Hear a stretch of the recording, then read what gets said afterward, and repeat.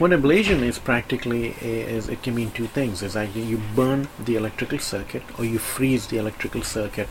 I give my patients examples of soldering. It's like how when you solder to metal, you hold it together. So it's pretty much a specialized wire.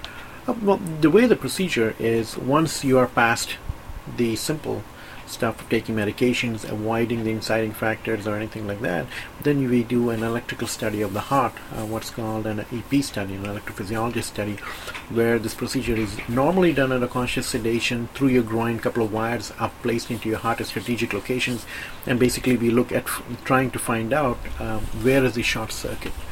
And if we prove what kind of the different arrhythmias it can be, and based on its location, it can be burnt. What it is a specialized kind of wire in which we burn or heat the tissue there and destroy that short circuit. We can also freeze it using a cooling technology.